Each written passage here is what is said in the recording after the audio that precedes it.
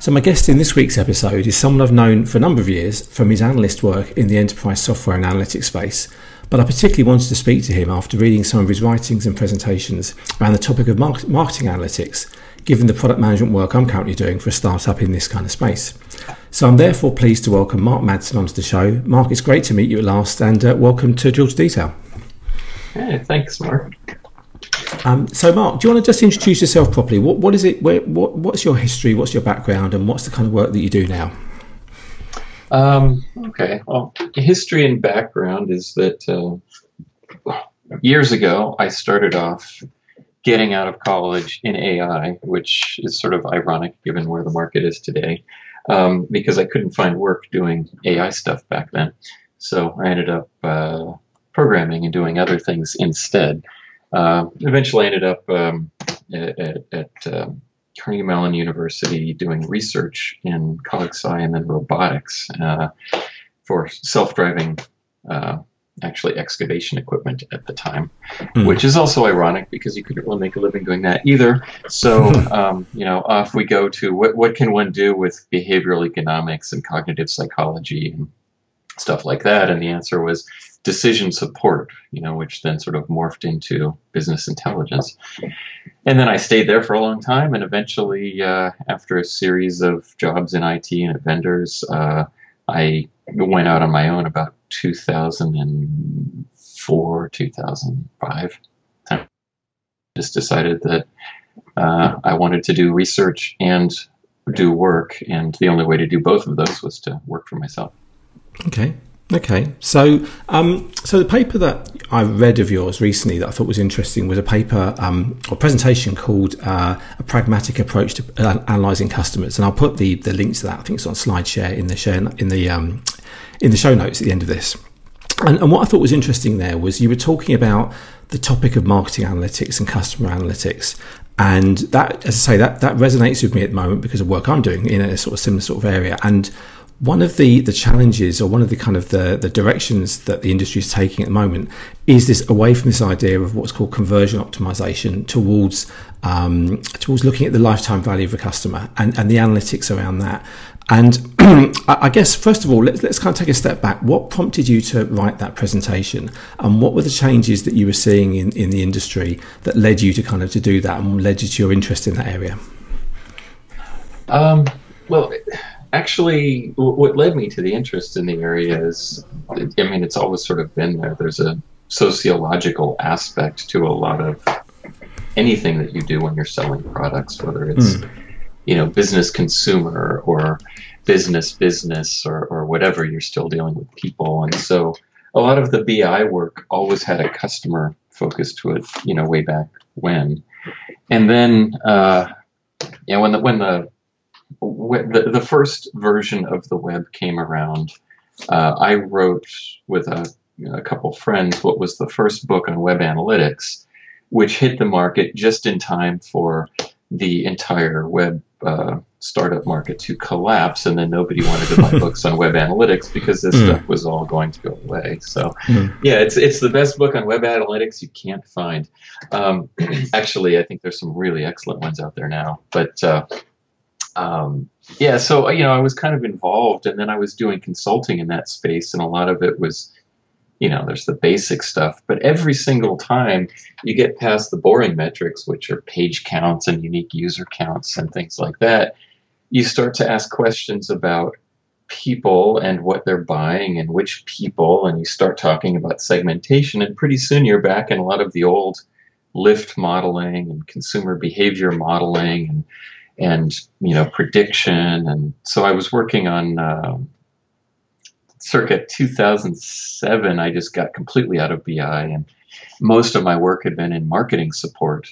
In fact, I left a director of warehousing, and I ran a consumer analytics team and some other groups as well, all around this stuff. And I felt like that was the biggest pain point in the industry at the time. Marketing has lots of money, they're data poor, and they've never, at the time I wrote that talk, they didn't have access to really any useful internal information. They had no systems. Everything was done via agencies outside the company. And so, it's been a long, slow crawl for the last 10 years to get kind of get marketing instrumented to the level that the rest of the business is. Okay, and I guess other things that have happened is the amount of data we have now is huge. The amount of data we all emit is huge. Buying signals and social signals and so on, and so I suppose most marketing companies aren't short of data these days. So where do you see the innovation happening, and where do you see some of the interesting things happening in this kind of space? Really, what's being done with this data that's good, and I suppose how has it changed the selling process and the marketing process to your mind? There's multiple questions to unpack there. I just thinking through, what has evolved is the level of visibility and potential for sophistication in marketing. What we were seeing 10 years ago was that every business, whether they were consumer packaged goods or product business that sold via retailers, had some level of view or possibly an interaction with customers that they never had before. And this takes place right at a time when all the retailers had pretty much finished firing all of their statisticians, because every retailer used to have a statistician on staff, and now they're all hiring them back again because there was a period of 15 to 20 years when they all got laid off. And, they punted the responsibility for consumer analysis to either big data syndicators like, Nielsen and IRI, and secondarily to companies that are now in the market like Acxiom, or they gave it over to the consumer packaged goods or the product manufacturers, who would buy up that data and had the modelers and could see across multiple retail channels and could provide consumer insights. And so it was a very highly fragmented market, and it's still highly fragmented. But where things started to change was that everybody suddenly had visibility into this. And I spend most of my time, or have spent most of my time, working with companies that sell to other companies after I left that job that was consumer facing. And I was surprised at how naive most of the programs were. Like email marketing. Most email marketers have never heard of RFM, something that's been around since, I think, the 70s. Direct response modeling and understanding how these things work. And so I feel like in some ways it's still very backwards. And then you asked about how has all of this online stuff and all of this data and how has it changed things? And it's kind of changed marketing practices for the better, in that there can be more informed processes and practices, and a retooling around measuring outcomes over measuring process. The old model was, let's measure how much reach we have and how many unique visitors and page views or listeners, and that shifted to because there was some ability to make some connections, lift and other things, and feeding the funnel and all that kind of stuff. So that's a good point, actually. You mentioned the obligatory funnel at one point in your presentation. So what were you kind of getting to with that, really? It was a dig at online marketing. Yeah, I mean, I guess on that point, I suppose the change I've noticed is around, I suppose the focus away from conversions and more towards looking at the lifetime value of a customer. Is that something you're seeing, or is that just talk, or what, really? Well, that's really what, that lifetime value stuff was really what we were working on 10 years ago. I think it just never became common practice because it's not that easy. You have to have somebody who knows how to build a mortality calculation that can give you some level of predictor of when a customer stops being a customer, because there's the current lifetime value, which is how much they've spent with you to date, which can be measured in a lot of ways, right? Margin and revenue and so forth. But then there's also the predicted lifetime value, which is the potential future value. And whether you can move the needle on that is the interesting question, because people become customers and then they stop being customers, and there are natural life cycles to a lot of this. And so the holy grail is obviously doing it at the individual level as opposed to doing it in segments. And recommendation engines, they make recommendations based on all sorts of things. And when you're trying to do that, you're building out models that are making assumptions, but sometimes rec engines, cross-selling, for example, have negative impacts on lifetime value. And so usually things are too narrow. And so lifetime value is really one of the key metrics. And then in startup world, because software marketing has shifted to subscriptions, you're seeing a very heavy emphasis on exactly that, right? They might call it something different, but lifetime value calculations over the value of a subscription to be able to forecast financials and growth and, all the other stuff.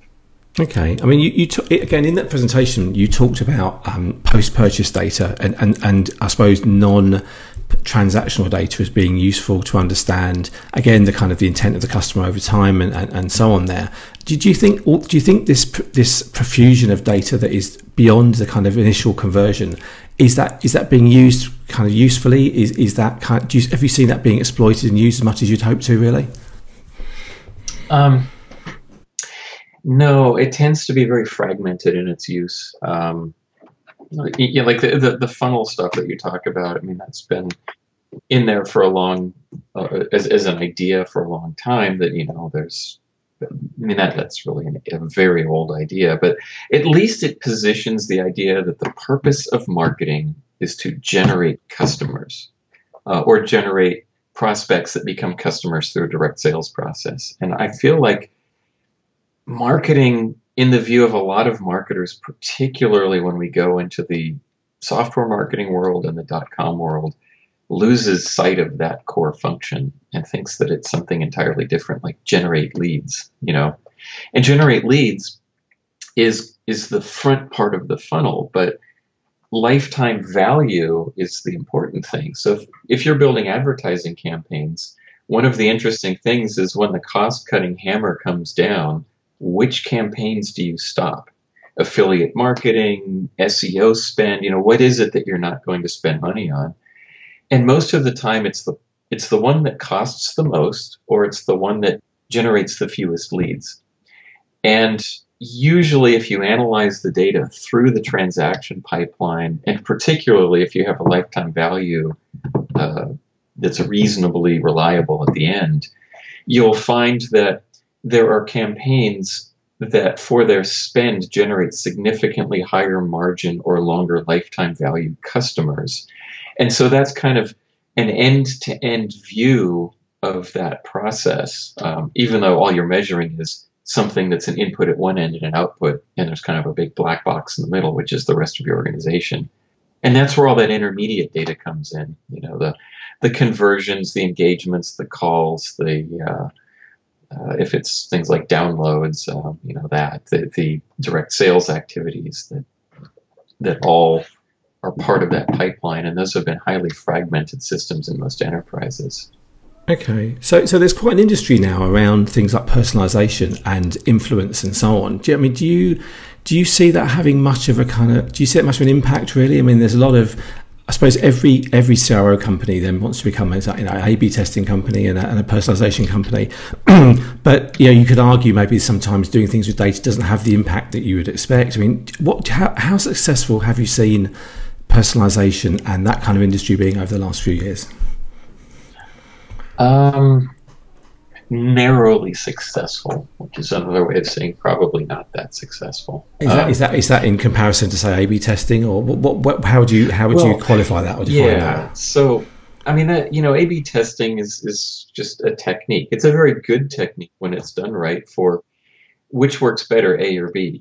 The hard part about all of this stuff is that you start out with simple things like, let's make a landing page for an email marketing campaign, and when people click the link, they'll land on that page. And what's the optimal page? So you do a version and you divert some of your traffic to that, and you do these controlled experiments, which is all A/B testing really is. Is A better than B? And over time, you refine and evolve to a better, say, offer, landing page, whatever the thing is that you're doing. And and it's being driven by the data. The hard part about it is that there are really interesting, very subtle, I don't want to say side effects, but things that happen in controlled experiments. Like, I'm trying to remember what it is. I think it's called, no, that wasn't Twyman's law. That was something different. There's this idea of novelty, right? So the effect of things like new give incremental bumps, and they may last for 6 to 8 weeks. And so it looks like it's doing better, but in fact, if you measure it for long enough, it comes out doing worse. And so you have these techniques that you use, but then as you get better, you start to measure more and wider. And if you're good, you begin to integrate more different perspectives on things. And that generates a lot of complexity over, the initial, let's do A/B testing on say, web pages or campaigns. And so then you move into the more sophisticated things, and that's where, personalization, which has been a holy grail for a long time. And the trick with personalization is that most of the time you don't have enough data about an individual person to be able to personalize in a mathematical sense. You can indicate interests, but behaviors can diverge from interests very easily. And people also are reticent to disclose things that may be embarrassing. So you have all sorts of weird stuff that we learned in survey theory years ago in market research that comes home to roost. And so that's where I feel like you can often say a group of people will on average behave in a particular way. But if you try to take a particular person and say, because this person is a member of this group, I can predict their behavior. If you follow that line of reasoning, it's a flawed line of reasoning, because you're now trying to say this person is behaving in a predictable and deterministic way, and that is almost never the case. Yeah, so I guess that's why you have segmentation and so on there. Have you seen? I suppose the other side to it is doing this like you said, in a repeatable way, such that the uplift you get is not just going to kind of run out after a few weeks. It's something that is a more scalable thing for a retailer. Have you seen this stuff being done at a scale or in a programmatic way where the kind of the influence and the personalization is done in a consistent way over time for these segments, rather than being opportunistic? I guess the question to you is, who is, in your mind, what are some good examples you've seen here, or where do you think the industry is going in this sort of area? I think it's when it's really molded into process. It's not thought of as a thing on its own. I think when you start talking, this whole focus on user experience is a great example, right? Design thinking and user experience. These were actually, before marketers really got hold of them, meaningful terms for research. They came out of human-computer interaction research years ago, and really the core there is starting with what people need and want, and the other is, like, a particular user experience. It's end to end. And when you take things like A/B testing or personalization, you're taking a slice of a customer interaction over a life cycle of their interaction with your company. Whether it's a mobile phone plan or buying a toothbrush, right? There are cycles and patterns and re-engagements with things. And so when you talk about a lot of this, it's all related in some way. And so if people start talking about user experience, they need to see, what's the very first point where a person ever heard of you? Was it an advertisement? Did they read an article in a newspaper? And, does it, all the way down through customer attrition at the other side of it. And so when companies start thinking about it, they start thinking about, well, where can you pull a lever and actually influence something that matters? Like, market share, competitive acquisition of customers against your competitors. Or, it's a new area and it's a new product and you're doing a product launch. And what levers can you pull to make that product launch more successful? Or how can you keep people using your service rather than slowly, falling out of that service? And so that means you're really taking this kind of business and business process focus and then coming to it and saying, well, what's possible? Is it possible to do A or B? And, great examples are companies that have done a really stellar job in loyalty marketing. I used to do loyalty marketing and loyalty analysis. And that's an interesting area for me because you really have to define what you mean by loyalty and how you measure it. What exactly is it that you're measuring? And usually loyalty, is a measure of individual behavior or aggregate group behavior of customers. But there's a brand aspect to it, right? People are loyal to a brand or maybe a product, but that product is usually heavily branded in that sense. I love my iPhone, or like one of my favorite examples is Gucci. Gosh, it's been years now, but they were one of the early ones into trying to tie their loyalty program in with mobile technology and other things. And I felt that, from a customer brand and loyalty perspective, they did a stellar job. So for example, if you look at, I assume it's still true now, but if you look at the advertising they were doing 5, 6 years ago, maybe 7 years ago, they don't have QR codes or barcodes on these 1 or 2 page spreads that they do in magazines. They just have pictures because their view is that the artistry of the photography that goes into generating that image shouldn't be tainted by this big, ugly QR code stuck on the corner of it so you can scan it with your phone.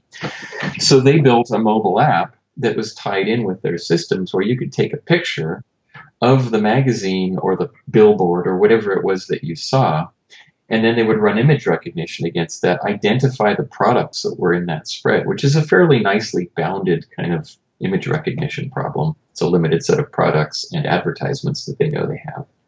And then you could take a picture of it and it would immediately put it on an interest list. And then the next time you walked into a store, you could give it permission and your phone would immediately tie into the source system, and potentially the people in the store could have the things in your size ready for you to try on when you got there.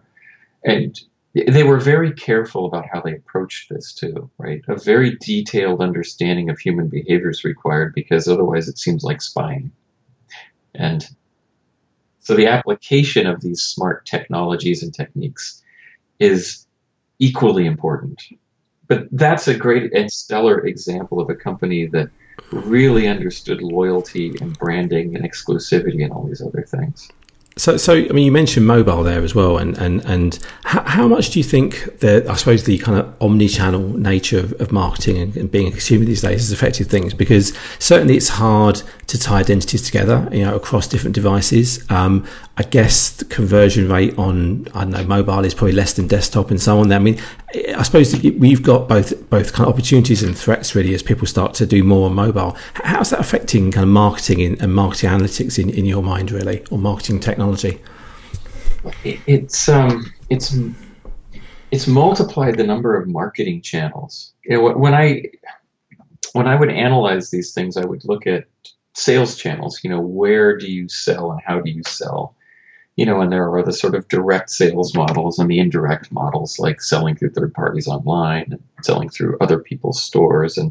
And those all started to blur to the point where you can buy products in so many places. And then the other is the marketing channels. It used to be TV and radio and print, right? Those were your big 3 levers. And that's how you got your brand message out or how you got your promotions out. And obviously there was telemarketing, and I worked in direct marketing, so we would send out catalogs as well as doing radio spots and TV spots. And then we had, blow-ins, the kind of things that you get in the mail, circulars, all sorts of stuff. And then the website introduced web advertising, affiliate marketing, and then of course SEO is actually a marketing function. It's trying to figure out how to get search terms to land at your listings or products or information. And then you start throwing in the social aspects, which, we can see where all of that's gone. And marketers put advertising dollars or promotional dollars where the people are. And so it causes other things to dry up. But it also creates this problem where you had very few things to pay attention to before. And now you might have, in total, if you looked at details, 60 to 80, maybe more. And then you have to aggregate those up into groups and categories. And this is, and then try to optimize across this. And it's an incredibly daunting task. And so I don't even track channel share anymore. There were some really great places out there you could find online that would generate where marketing dollars go by various, channels or techniques within channels. Like they would lump all of the various things into online, and then search ads versus just basic banner ads versus affiliate programs versus this versus that. And then mobile really changes things because the mobile ads are slightly different. A lot of mobile tech is trapped inside of apps rather than going to websites, which I feel sort of sad about, being an old line web person. But because of that, it's closing out the web and it's making things proprietary. And so you have the rise of the social networks, the Facebooks, and the LinkedIn, various sort of walled gardens, which then take their own advertising and further cause difficulties with how and where you analyze that. But the mobile thing also gave you a method of engagement as a consumer, where before all the online stuff was focused on you sitting in front of a computer. And it's taken a really long time to escape the idea that I'm sitting in front of a computer seeing something and then I'm going to the store, or I'm measuring a transaction by looking at click-throughs on a computer because I might save it. I might see it at work, then look it up on my phone, or see it on my phone and look it up on my laptop, or, if it's a considered purchase or not. Then you throw into it the fact that most people take their phone with them everywhere, so they're in the store.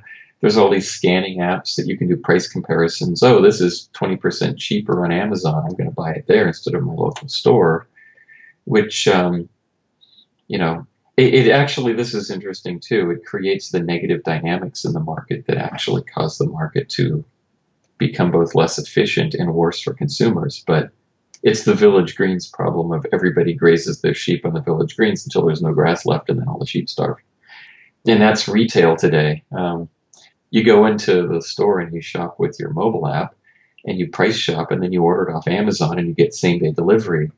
Well, that physical cost of that store and that retail display were fronted by that company on the hopes that you would buy there. And the moment you do that, and 100 other people do that, it has a material impact on that retailer. And so you see the decline of in-store formats, particularly with easily commoditized products like consumer electronics, and that dynamic kills off that, and then that's gone, and then you can't do that anymore. And then what happens? And so the instability and the constant flux, I would hate to be a marketer of these kinds of products today, because it would be so challenging to deal with this, which is why there are so many more marketing analysts than there ever used to be. Yeah. What was your take on Amazon buying Whole Foods? I mean, that was certainly that was quite an impact on the industry at the time. Why do you think they did that, and what do you think the impact that will be? It was kind of, in a way, it was expected, but there were people who had been saying they have been eyeballing that market for a long time, and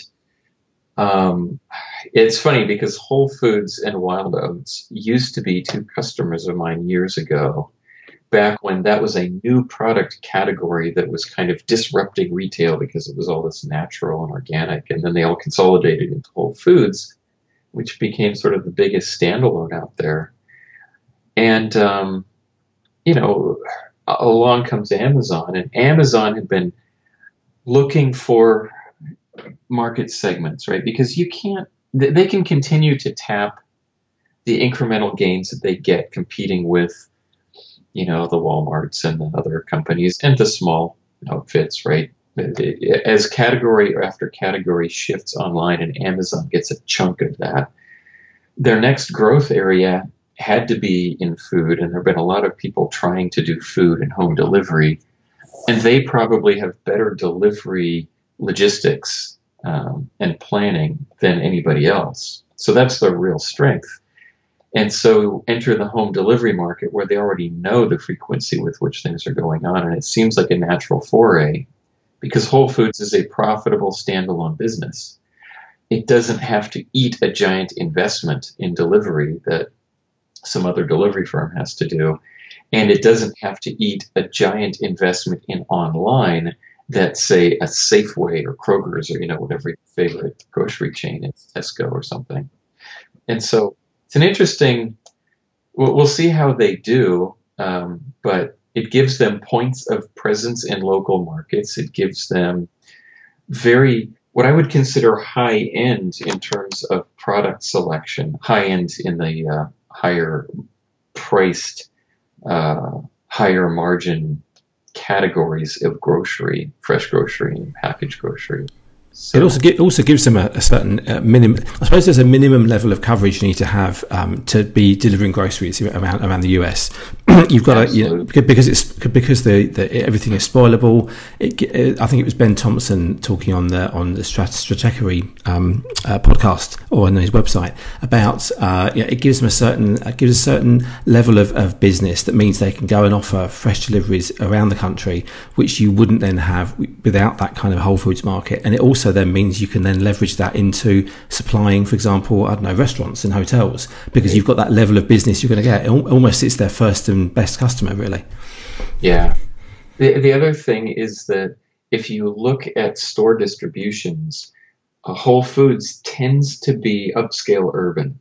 And so their locations are prime for a customer density that also tends to be, the call it upper middle class segment of the market, or the aspirational market segments, where people have more money than time, right? Which is a key aspect for any home delivery business. And so it makes a lot of strategic sense if you are in the grocery business to go that way.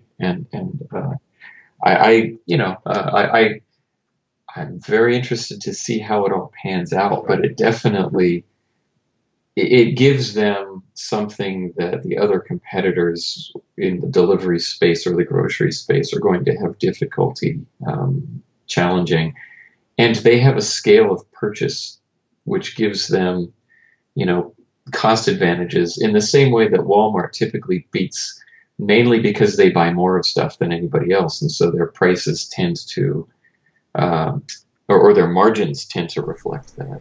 So do you think anybody can compete with Amazon now? I mean, and I suppose the link into what we've been talking about is, can analytics and maybe kind of AI and data and so on, can they help other e-commerce businesses compete with Amazon, or is it really game over, do you think, in terms of the market? That game has been lost now?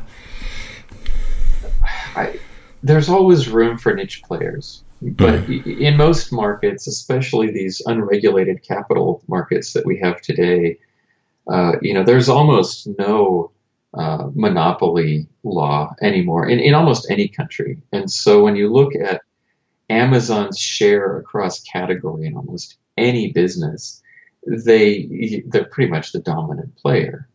And the same, in Walmart, they killed hundreds of different categories of business that had regional and local flavor to them.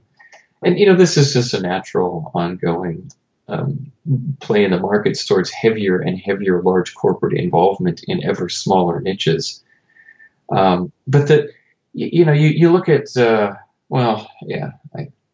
I was going to say one thing and then I changed my mind halfway through. Here's why. I was going to say, look at Zappos, right? Which was a shoe company that had great policies, really understood their customers, did they bent over backwards to give you a great online experience, but also a great offline experience when you received your product. You could order 3 different sizes, not knowing exactly which one would fit you, and send the other 2 back, and they would take that. And so people really loved that company. And they were very, very much built around understanding their customer base and doing this. Amazon bought them, right? I think there's never a price when companies have deep pockets. There's never a price that's not too dear. That everybody's got a price in mind, and if they can exit at that price, I look at companies that are doing interesting things now, and probably my favorite. You could argue about its effectiveness, so I won't go down there. Is Stitch Fix?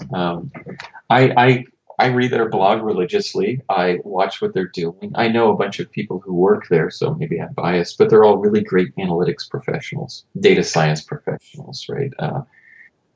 And they're doing all kinds of interesting stuff with style matching and style development and building all these different attempts at recommendations, because personal clothing is very idiosyncratic. On the one hand, I like what I like. But also on the other side of it, there are definitely trends in styles and colors and other things in fashion that cause some level of conformity. And it's within that level of conformance that you have differentiation, which is a weird thing. I used to work in fashion years ago doing. Blimey, you've worked in everything, haven't you? So the joy of data. Yeah. I mentioned AI a minute ago, and the last thing I want to talk to you about really is I suppose the emphasis and the marketing activity and the noise around AI in marketing analytics and analytics in general. So so obviously there was the announcements around Einstein from Salesforce. There's obviously Watson from IBM. What's your take on the impact and value and effectiveness of AI in analytics, particularly marketing analytics, the last few years?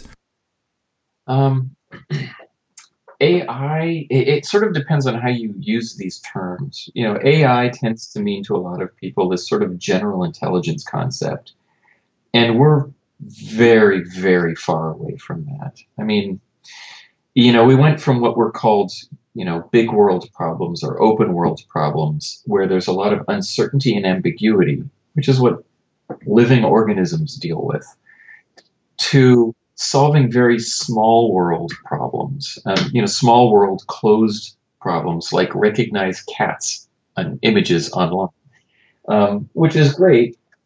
Actually, if you're a fan of the show Silicon Valley, there's a great take on it, which is hot dog and not hot dog. And so the food thing can recommend hot dogs and nothing else. It's the ketchup, isn't it? It's the ketchup it recognizes, I think, yeah. So it takes a lot of training. The interesting thing is that training in machine learning is just like training a person. You don't grow up knowing cat from dog. You learn it by experiencing many, many, many different things. And so when you train a person, a child, to recognize cat from dog or hot dog from not hot dog, you don't really think of this as training AI, but that's essentially what you're doing when you build something like that. So you feed thousands of images of different things in. But what have you built? You've built an image recognizer. And what does it recognize? Images of things that you've labeled. But somebody had to label all those images the first time. And so discovery of these things, automatic categorization of them, it's you start to get into these uncertainty and ambiguity worlds. And these are the researchy, interesting areas that start to touch on the open world problem. And so what you're really talking about then is applications of machine learning or statistical techniques.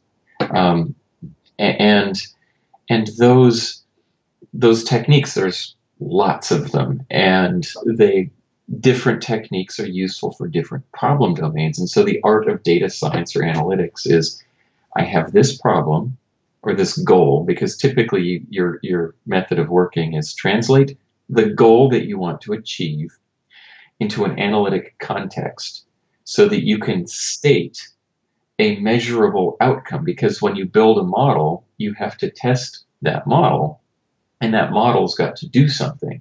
And so you measure the performance of that model in terms of, accuracy, reliability, something.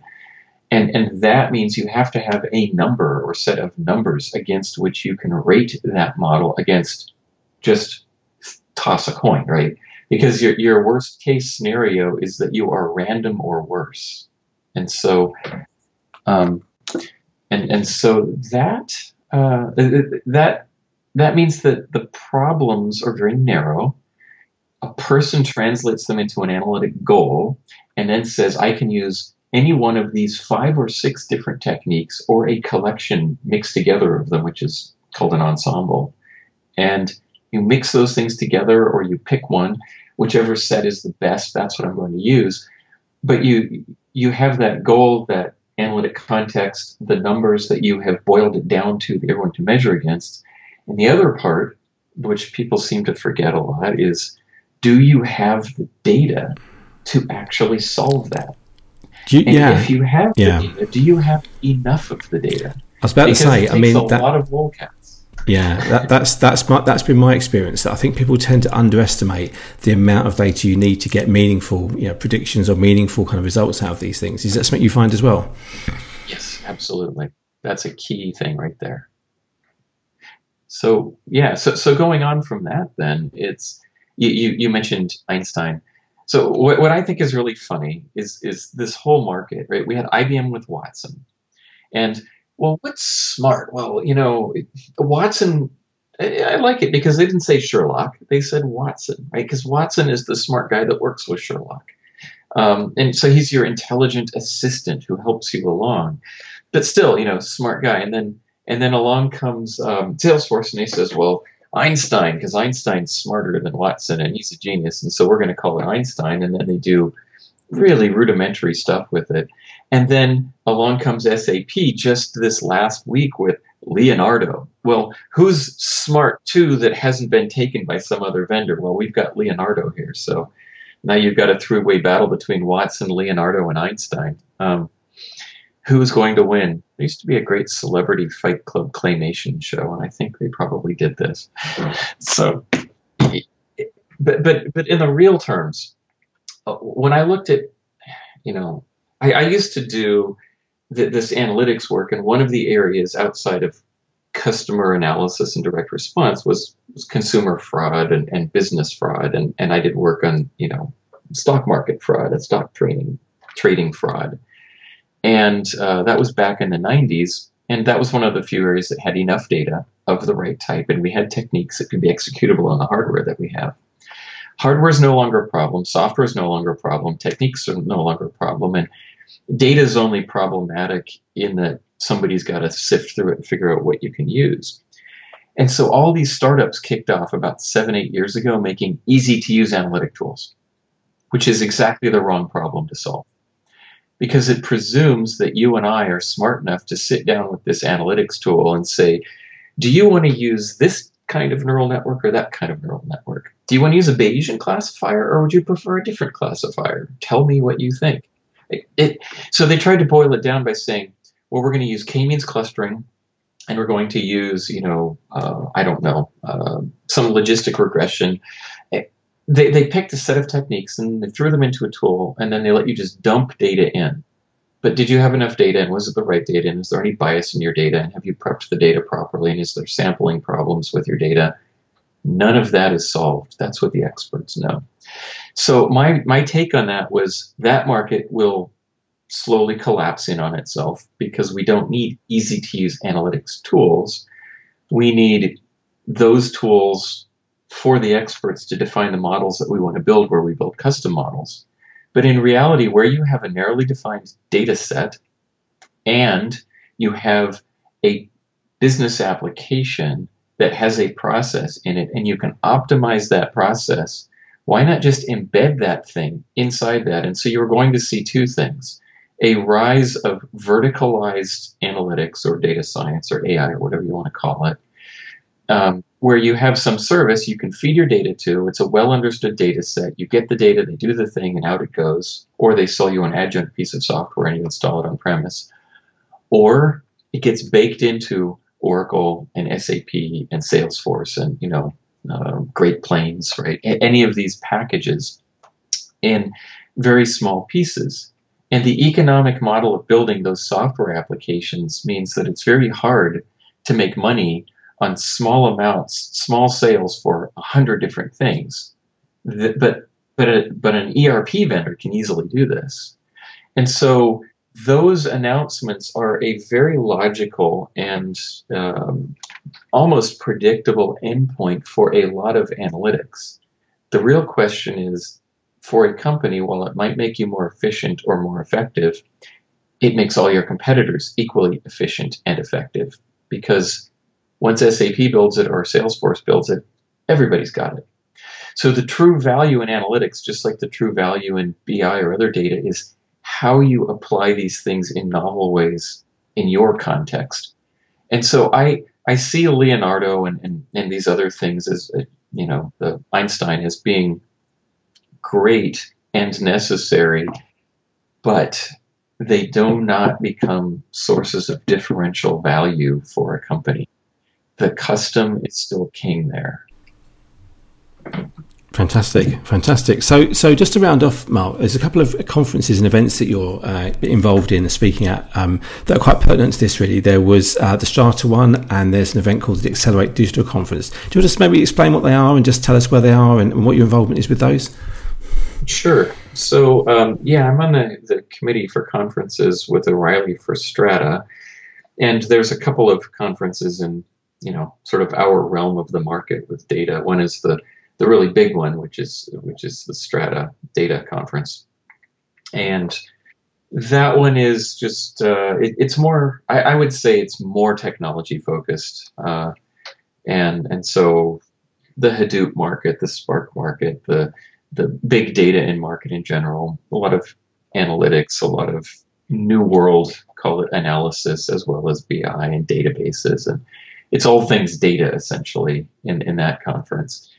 There's the O'Reilly AI conference, which is focused on AI and machine learning, and targeted at sort of the practitioner crowd in that field. And then the other, the one that I'm chairing right now is called Accelerate, which is an affiliated conference with the Data Warehouse Institute. And there the focus is more, not the hardcore data science people like an AI or a predictive analytics world would be, but the average analyst, the people working at companies who are trying to make themselves a little bit better, right?